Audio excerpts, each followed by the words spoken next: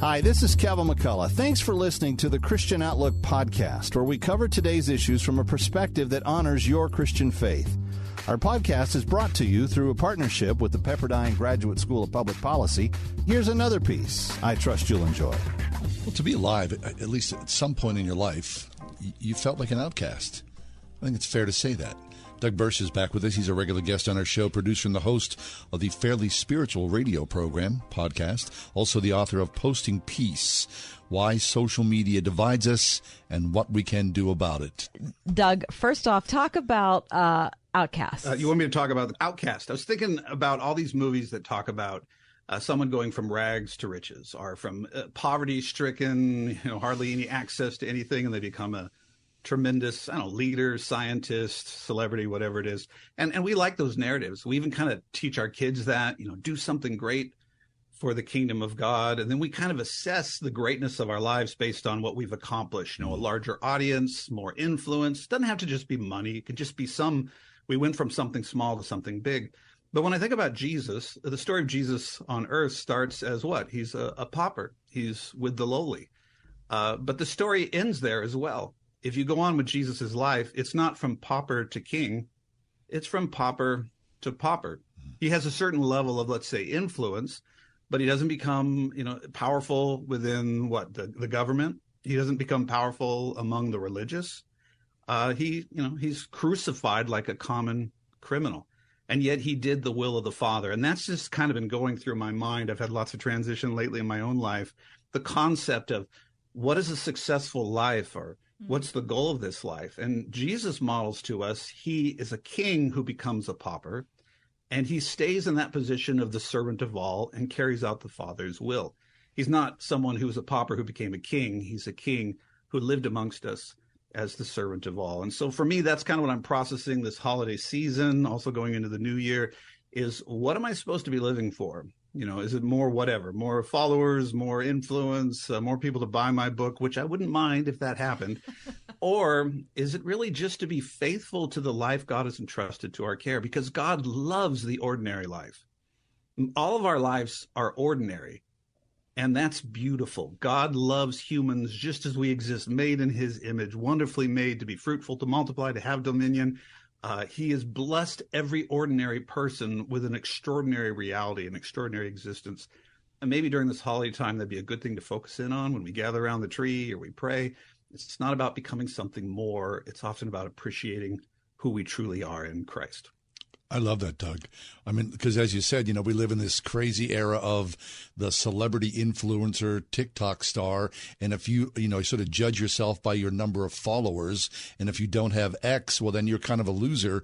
Whatever happened to the people who just showed up faithfully and went about their lives and, did what they did, and at the end of the day, they went home? I mean, we're so far from that now. So I think a lot of us are outcasts because we don't ascribe to that. Yeah, well, one of the things, the problem with having, you're going to live a really special life, is to have a special life, that means other people have to be less special than you. It creates a hierarchy. For me to be the great minister, it means other ministers need to be not as good as me. And there's something wrong with that mentality. And we promote it. We promote the extraordinary stories. We even give them as the sermon illustrations. And that person became the next president of, some company, and we'll delight in those stories. But I think if you get around most Christians, there tends to be this dissatisfaction that I'm not what I should be. And if I only did more, this idea that I should be something else, but I am what I am, and maybe this year I'll change and become something more.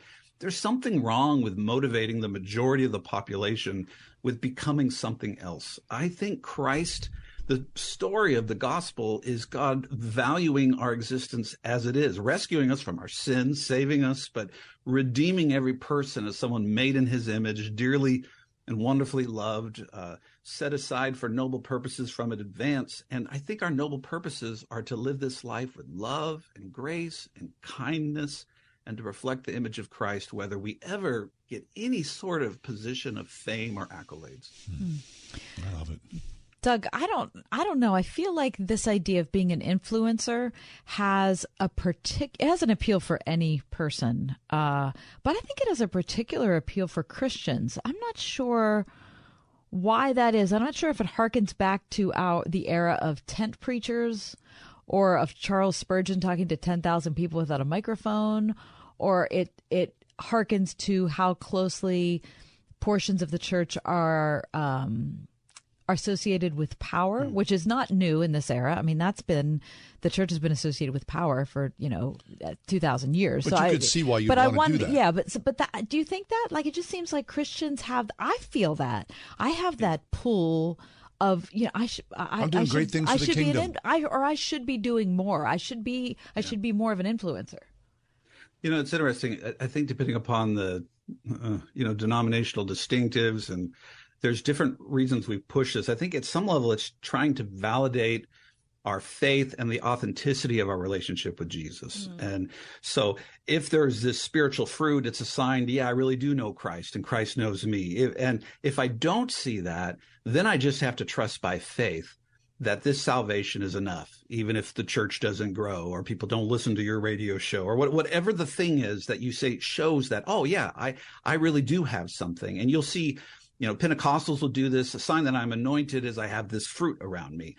People who believe, more predestination, the sign that God has set me apart is, look at this influence I have. And they might not say that, but there's something that we do that with. We internalize that I need some external fruit to validate that God truly does love me and I truly am on the right side or in the right position. But we know that historically, or even around the world, people who live in tremendous poverty, war-torn communities, Christians who live in those environments, the fruit of their life is not going to be fame, fortune, money, even longevity. The fruit of their life will just be faithfulness, serving the Lord in the midst of poverty, serving the Lord in the midst of a war-torn country where things are outside their control.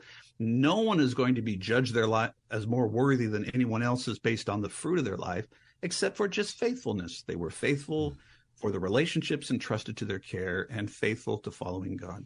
Amen to that. I mean, I hear you talk about this, Doug, and I know the truth of what you're saying.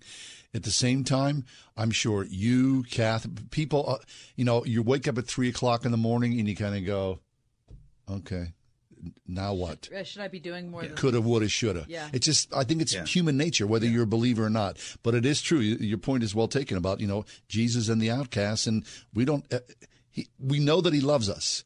I know that intellectually. I know that in my heart. At the same time, could I have a little slice more? I just think that's who we are. Yeah. Yeah, well, it's one thing to do something more based on the favor of the Lord that you feel. It's another thing to try to do something to gain God's favor. And I'd ask your listeners, are you doing the next great thing because, you love the Lord and you're excited and you want to share it with others? Or are you doing it at some level to try to gain God's favor or the favor of others? If you start doing it for the favor of others, life becomes pretty miserable, and also you become pretty dangerous because now the expectations of others begin to influence your obedience to God. I'm into that. Well, Doug, we love you. I want to thank you for joining us on the John and Kathy show, the John and Kathy show here on Word FM. Love you guys. Merry Christmas to you, friend. Bye. Merry Christmas. All right. Best of the fam. Thanks for listening to Christian Outlook. Our program is coming to you today in partnership with the Pepperdine Graduate School of Public Policy. It's America's most unique graduate leadership programs offered on Pepperdine's breathtaking campus in Malibu, California. Learn more at publicpolicy.pepperdine.edu. If you enjoy our podcast, take a moment and tell a friend to subscribe today.